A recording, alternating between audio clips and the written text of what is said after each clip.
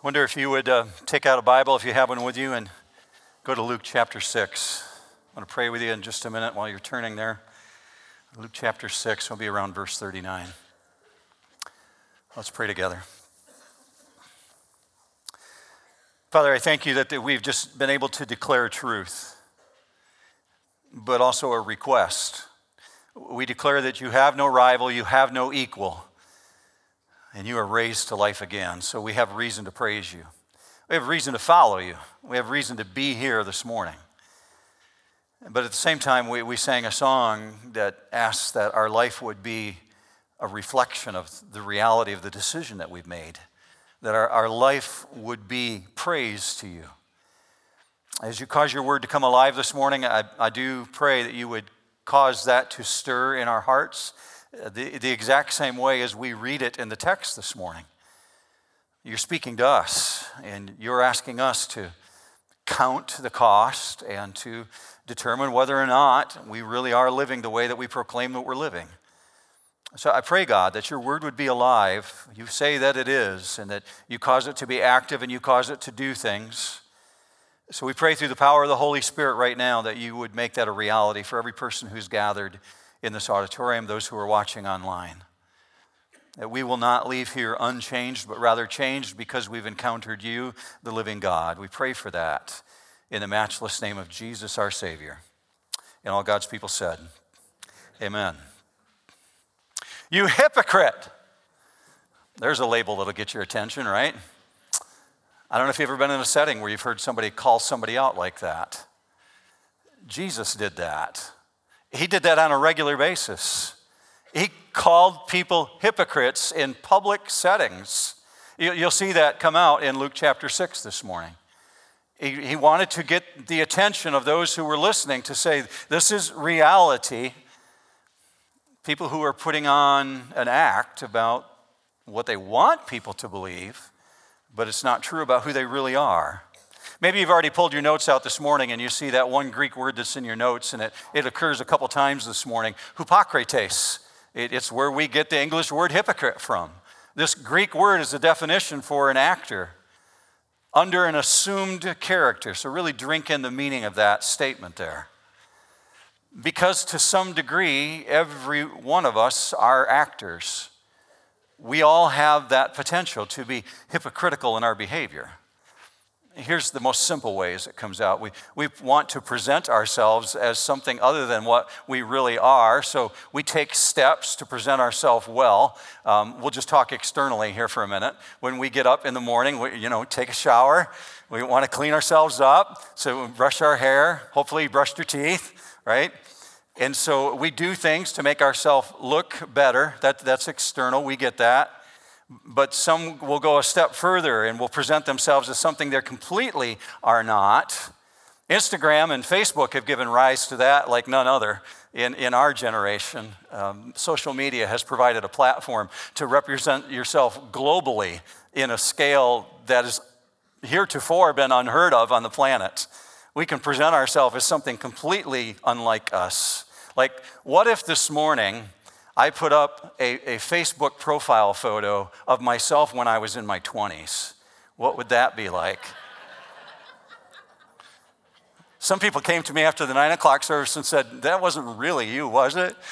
Yeah, really was. And it's the 80s, so there's a lot of hair, right? I was finishing my last year of flight school and majored in aviation in college and in Bible, double major, and so my senior photos with an airplane. And I have this image in my mind. I bet a lot of you do too. Probably not so much if you're in your 20s, Greenhouse, but if you're in your 30s, 40s, 50s, beyond, you probably see yourself internally. You've got this mental image of your mind when you were in your 20s, and then you walk by the mirror, right? And it's that reminder that gravity is a real thing. And aging is a real thing, and every morning my mirror reveals the truth. But that's external. That's not really what Jesus is going after here. It's not exactly what he's talking about when we look at this parable this morning in Luke chapter 6. Rather, what you're going to see Jesus go after in this parable is the capacity or I should say the incapacity that we all have to see ourselves accurately, to see who we really are, to see how God sees us. This parable drives home the point that we are who God declares us to be. We'd love to present ourselves socially one way. We'd love to present ourselves to our family one way, but we really are who God declares us to be. So when we say, I am who you say I am, and we like to sing that here at New Hope, that's true of both the good and the bad. We are who God declares us to be because no one knows me like Jesus. Right, New Hope? Say amen if you agree with that. No one knows you like Jesus. He sees right to the core. He sees to the heart.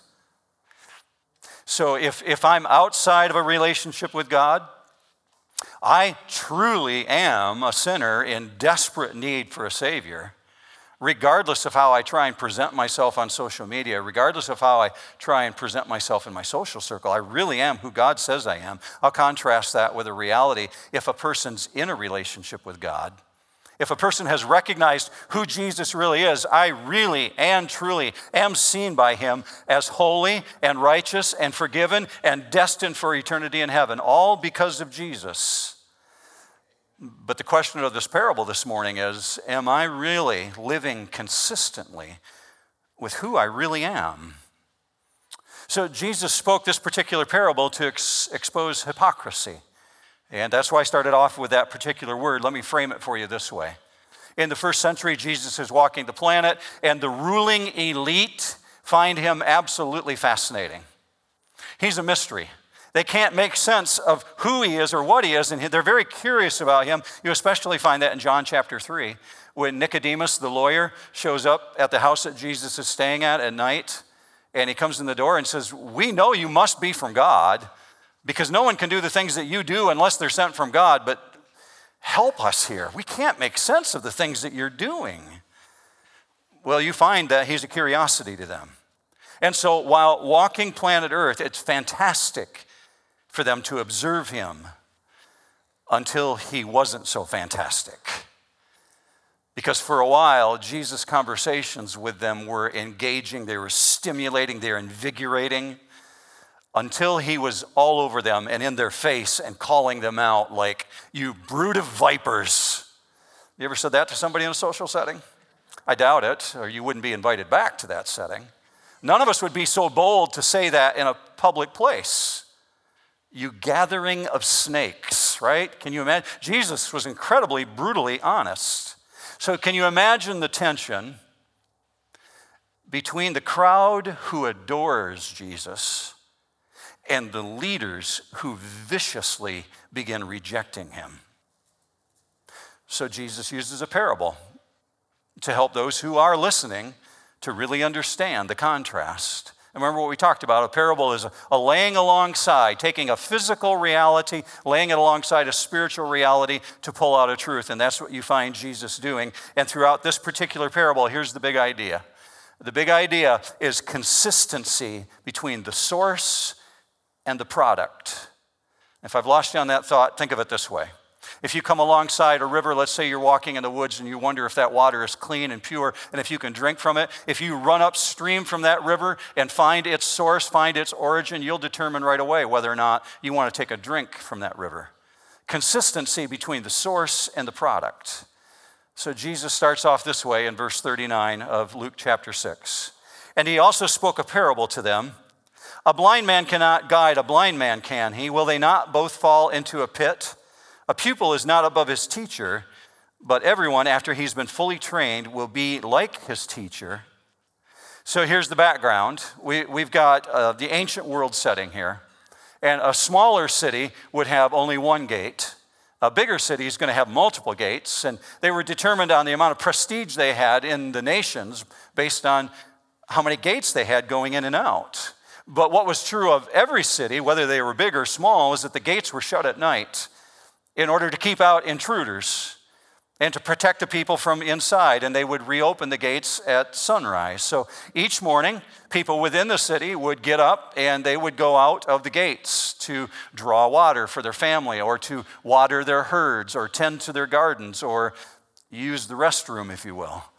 especially in the smaller cities. There weren't bathrooms like we know them today. So you could find yourself at the city gates, and you could find it to be very congested in the morning because lots of people are trying to get out the gates, to get out into the surrounding areas, right? Add to that, there's many cities that are surrounded with heavy foliage. And the cities in the Middle East were built in such a way that they took advantage of the landscape. So there wasn't just the gates, there wasn't just the walls, but there was the surrounding foliage that would make it difficult for invaders to climb over the walls. And the narrow paths that go around and steep cliffs, making it really dangerous for a blind person. So in this particular case, the pit that Jesus is referring to here is a hole that's been dug in the field outside the wall that people filled with water in order to water their herds, because the herds stayed outside at night and they would go behind the gates. And so the herds still needed to drink, and so there's these holes in the field. And if a blind person was walking through the field and rushing to get out of the city in the morning, if they didn't have someone to guide them, they could fall into the pit. In the picture that Jesus is giving here, he says there's not just one blind person, there's two blind people. And one's walking ahead of the other, and one walks right into the pit, and the other one walks right after him and falls into the pit as well. Well, in this particular parable, Jesus is picturing the blind guide as the Pharisees. The Pharisees who are leading other people and leading another person who's also blind through this gauntlet of spiritual dangers. And they find themselves falling into the pit, and the pit pictured here spiritually is hell. So you've got the physical laid alongside the spiritual, bringing out the truth of what Jesus is really driving at here. So he's calling the Pharisees blind guides, which is a play on their own description of themselves, because they considered themselves a guide to the blind.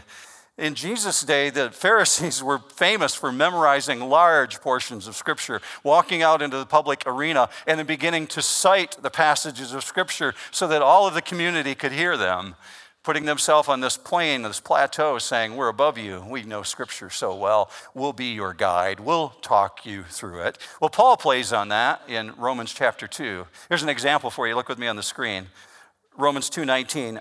I'm confident that you yourselves are a guide to the blind, a light to those who are in darkness, a corrector of the foolish, a teacher of the immature, having in the law the embodiment of the knowledge and of the truth.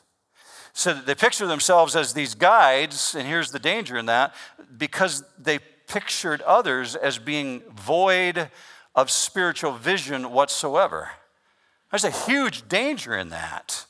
The trouble with taking this position as being a guide to other people is that one easily assumes that they're superior to the one who needs guiding, self-elevating themselves. Human nature has this propensity that we always are tempted to grade moral behavior in other people. And strangely, for whatever reason, our own failures seem to really shrink in our view, and other people's failures really seem to magnify in our view. And we have a lopsided view of other people, and it becomes very serious in our eyes. So what Jesus is calling them out, saying, you leaders of the blind, you're leading them right into hell because you're also blind. This is an example from Matthew, the way that he was speaking to them. Matthew 23:15. Woe to you, scribes and Pharisees, hypocrites, because you travel around on sea and land to make one proselyte, and when he becomes one, you make him twice as much a son of hell as yourself. It's not the way to win friends and influence people, by the way. All right? That's not what he was interested in doing. So envision what Jesus is envisioning here and what he's asking his audience to envision. You got two individuals who are laying in the bottom of a pit, helpless, and they've stumbled into it, thinking they knew where they were going, but they got no spiritual direction whatsoever. Now, think with me about who his audience might be. If you back up far enough in Luke chapter 6, what you're going to find is Jesus has just spent the night in prayer up on a mountain, prayed all night long. At daybreak, he goes down to where his disciples are gathered, and he begins calling out the 12. He hasn't identified them yet. So he says, Peter, you're going to be one of mine. James, John, Bartholomew, Philip, Thomas, you're coming with me. So he's got the 12 gathered around him, and then the hundreds of people who came to hear him, and apparently thousands of listeners are in this level playing field where he's gathered now. He's come off the mountain. He's beginning to talk to them. And they're hearing him speak about the Pharisees and the scribes, and they're thinking he's only talking about the Pharisees. And there would be a mistake. Because since the disciples are not greater than Jesus, he goes into verse 40, a pupil is not above his teacher. So in order for the pupil to become like Jesus, they got to become fully trained. And he's explaining that a person is not able to hide their attitude towards their righteousness issues. What's really inside you is going to come out. So in the case of righteousness, you've got authentic and you've got pretenders. You've got genuine and you've got hypocrites. You got the real and you got the fake. And the fake are unable to hide the fact that righteousness doesn't dwell within them. Ultimately, they're going to lead other people astray. They're going to all fall into the pit because you can't hide what you really are. In the case of today, 2019, you and I, we can't lead others where we haven't been ourselves. My mentor said this to me when I was in my 30s. I'll say this twice so you really get it down. He said, Mark, you cannot take other people any deeper than you personally are. You cannot take people any deeper than you personally are. So if we see ourselves as excellent guides, but don't realize our own blindness, we're going to lead other people astray. Here's Jesus' point. These leaders, these teachers who are blind, the lives of those they impact, they're naturally going to follow them because the teacher sets the tone. Well, in Jesus' case, the disciples of the rabbi want to be like the rabbi. Every disciple wants to be like the rabbi, so they do everything that the rabbi does. They can't be expected to be better than what the rabbi is. So Jesus is calling out the Pharisees at the same time saying, here's the level of standard I'm going to set for you. Because the arrogance is visibly evident already in the lives of the Pharisees. So it's going to show up in their followers. Now he continues with this image of eyesight. Go with me to the next verse, 41. Why do you look at the speck that is in your brother's eye, but do not notice the log that is in your own eye? Or how can you say to your brother, let me take out that speck that is in your eye, when you yourself do not see the log that is in your own eye? You hypocrite! First take the log out of your own eye, and then you will see clearly to take out the speck that is in your brother's eye. I recently, in the last month, went to my eye doctor to get an exam and have him check my eyes and see if they've changed. And turns out I needed a new pair of glasses, right?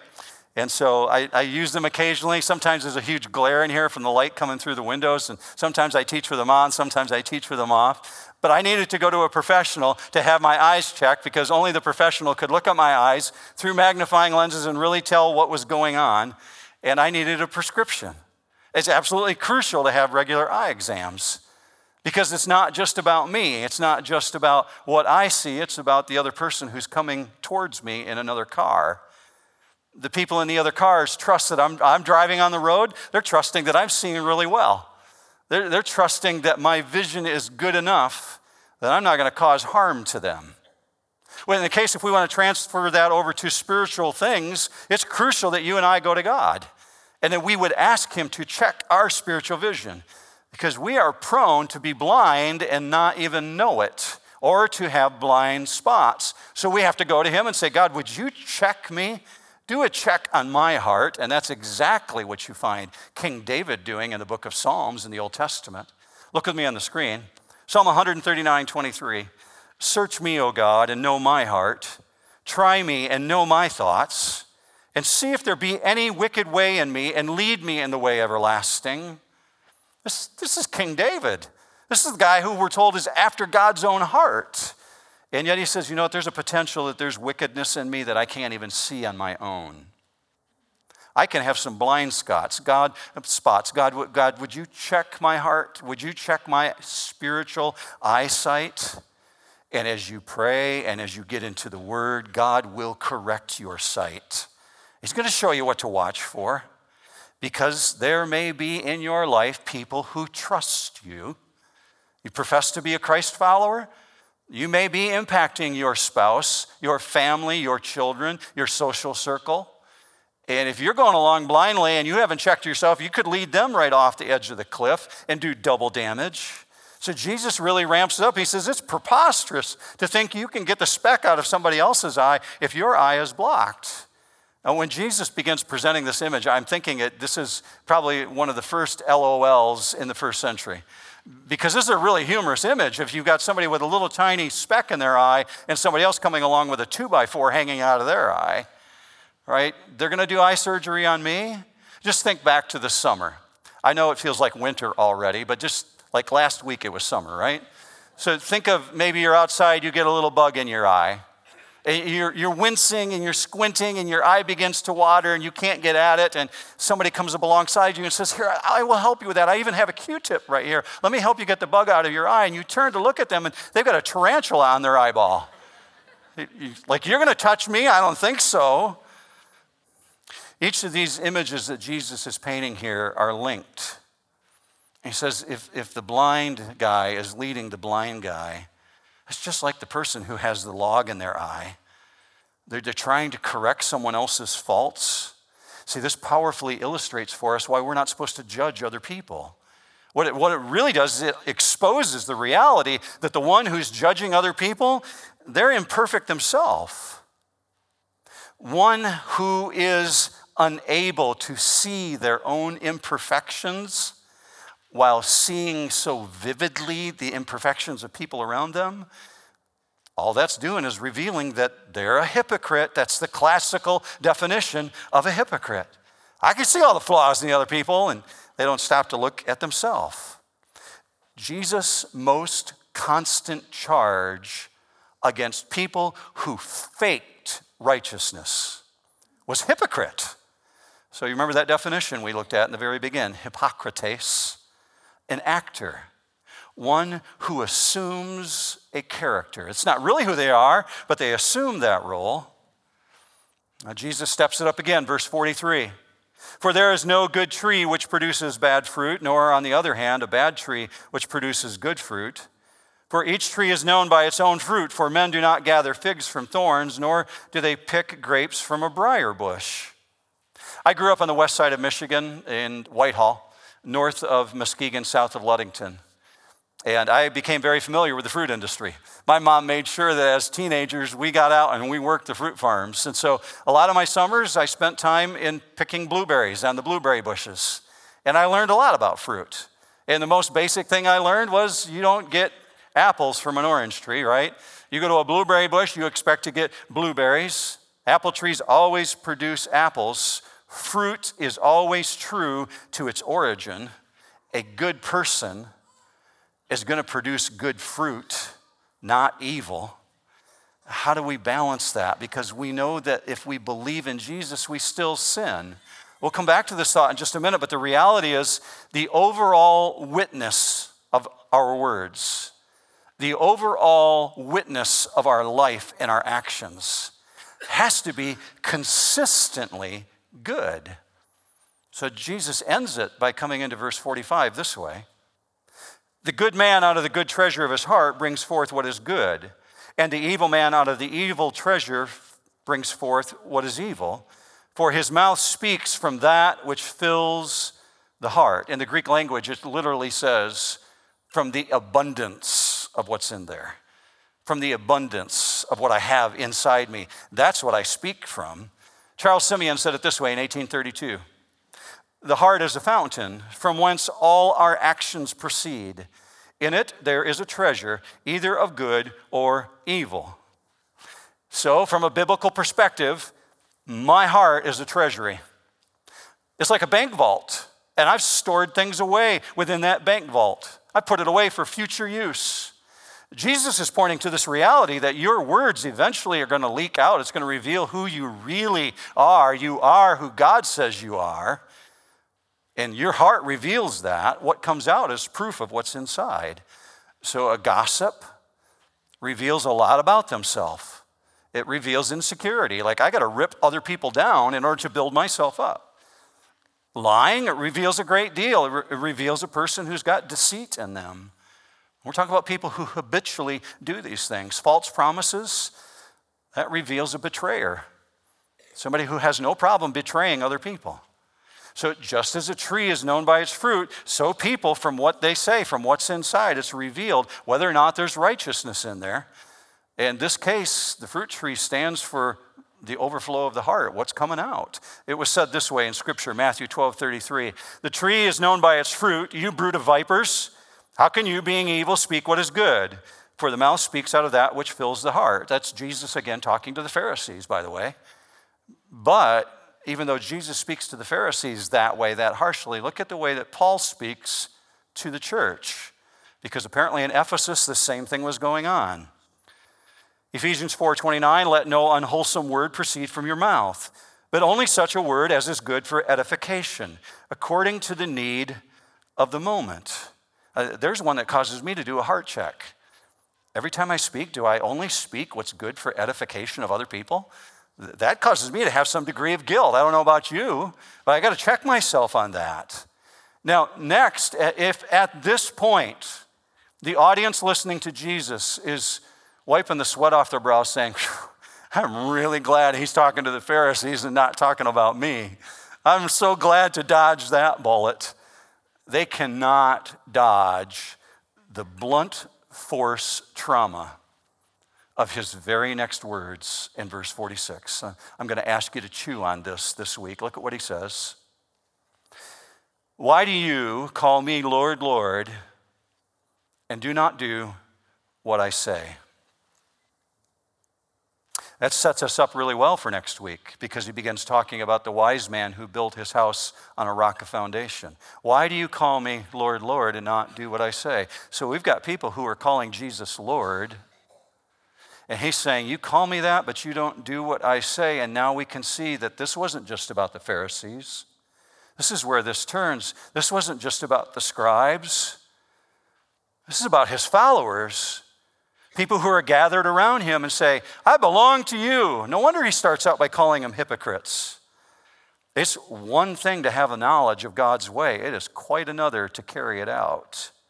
See, his point can't be missed, but even so, we could miss it because of our own blind spots. We could sit here this morning and say, I don't quite see how this applies to me. Most of us could still miss the point. If I haven't been blatant enough yet, let me be really blatant here. Most will read that parable throughout the course of their life and think, I'm the one that's got the tiny little speck in my eye, and that other person over there, they got the 2x4. So many of us will sit through a church service and say, I really wish Bob was here to hear this. This would have been so good for him. Too bad Sarah didn't show up this morning. She needed to hear this. And Jesus is saying, wait, well, what about you? Do you call me Lord? Are you doing what I say? See, if you miss the intentional direction of this parable, what it's driving home, it's all about our propensity to judge others poorly, and not so much ourselves. We don't hold ourselves to the same standard. Now, this could confuse you as you're hearing this. You might be leaving here this morning thinking, well, I feel guilt over this. Many people in the 9 o'clock service said to me, I feel so convicted after hearing that. I want you to hear this. If you're feeling guilt over this, good, right? First of all, that's God at work. That's the Holy Spirit doing that. But it might take you to another place, a dark place. It might make you think, am I really saved? Like, I'm wondering, is this true of me? Well, first of all, hear this. Remember, Jesus is talking to his followers. He's talking to people who call him Lord, Lord, the people who are surrounding him. So let's say this. Let's accept the reality that none of us is perfectly good. Amen? All right? I know you don't say amen to that one quite as heartily, but it's true. None of us is perfectly good. Jesus has made us perfect in his sight. We're not perfectly good, so we have what Paul called a body of death within us. We still carry sin within us. And there will be days you lose the battle. But praise God, Jesus won the war, right? You're going to lose the battle occasionally. You're going to find yourself, hopefully not too often, gossiping. And you got to catch yourself in the midst of it. Don't want to be a hypocrite. So there's going to be days you do lose the battle, but Jesus won the war. So this isn't really about you getting more saved. If you've confessed Jesus as your Savior, you already are saved for eternity. You're destined for eternity with Jesus. This is about you looking more like Jesus, looking more like the one who redeemed you for eternity. So check yourself this morning. What is it that comes forth from your mouth? What is it that comes forth from your actions? Even from your body language, from your demeanor. The fruits of your life are evidence. For a believer, the fruits of your life are evidence of your conversion. It's not the grounds of your acceptance before God. You can't earn your way to God, but there should be some evidence. So if upon examination this morning, maybe you're going to come up to the communion tables, and during the time of examining yourself, maybe you this week or even this morning would come to this conclusion that I've got a propensity to gossip. I've got a propensity to lie. I have diminished others. Well, then you've got an ace in the hole, because you can go to God and confess that. And God, who is the perfect eye doctor, will examine your heart if you ask him to. He'll look at you and see if there is any wicked way within you, and he calls it out. You just have to be willing to change that within you. But there's two sides to this coin, because I find him speaking both to the believer and the non-believer. He's speaking to the follower and the person who doesn't follow him, because he's speaking to the scribes at the same time. And to that group, his most direct point is this: can an arrogant person, can a vengeful person, can a rude person, can a deceitful person, can a lustful person, can a greedy person really have a good heart? Well, if that's true, then orange trees can produce apples, and thorn bushes can produce really tasty grapes. If that's true, then God's a liar, and we know that's not possible. So God says what's in you has to be representative of who you really are. So this morning, I challenge you to call out to God, to the one who has no blind spots whatsoever, the only one who's qualified to examine your heart. Say, God, will you search me? Will you know me? See if there's any wicked way in me. Let me see myself as you see me. That's why you find Paul writing what he does in 1 Corinthians chapter 11. I'll transition over to communion with you. If you're new to New Hope, we have a tradition of reading 1 Corinthians chapter 11 before we ever take the elements, just a few verses. But here's the importance of it. It's not just reminding you of what Jesus did. He's saying in the midst of it, you better check yourself. You better examine yourself. Listen to this from 1 Corinthians chapter 11. For I received from the Lord that which I also delivered to you, that the Lord Jesus, in the night in which he was betrayed, took bread. And when he had given thanks, he broke it and said, "This is my body, which is for you. Do this in remembrance of me." In the same way, he took the cup also after supper, saying, "This cup is the new covenant in my blood. Do this as often as you drink it in remembrance of me. For as often as you eat this bread and drink the cup, you proclaim the Lord's death until he comes." So if you're lifting the cup this morning and you're lifting the bread, you're saying to people around you, this is who I am. You wouldn't want to be hypocritical about that. So Paul says in verse 27, "Therefore, whoever eats the bread or drinks the cup of the Lord in an unworthy manner shall be guilty of the body and the blood of the Lord, but a man must examine himself, and in so doing he is to eat of the bread and drink of the cup." So we allow time here to examine ourselves before you come up to the table. Can I remind you, if you're in this wing, come to this table here, and if you're in this wing, come to this table. It makes it easier for the flow. But if you're in the center here, both the front tables and the back tables are set up for you. As you pick up the elements, you are celebrating what Jesus did for you, and you are witnessing. But as you sit in your seats, you have the opportunity to examine yourself and say, God, I really do need to talk to you about this. And whatever work he's doing in your heart right now, whatever way he's massaging your heart towards these issues, surrender to him. Let him have his way. But in this time right now, take time to talk to the Father. Do this along with me, and we'll examine ourselves together. If you're able to stand, would you stand where you're at? Paul writes that it was on the night that Jesus was betrayed, he held up the bread and he said, "This will represent my body, which is broken for you." And in the same meal, he held up a cup. The cup, he said, is the cup of the new covenant in my blood, which is shed for you.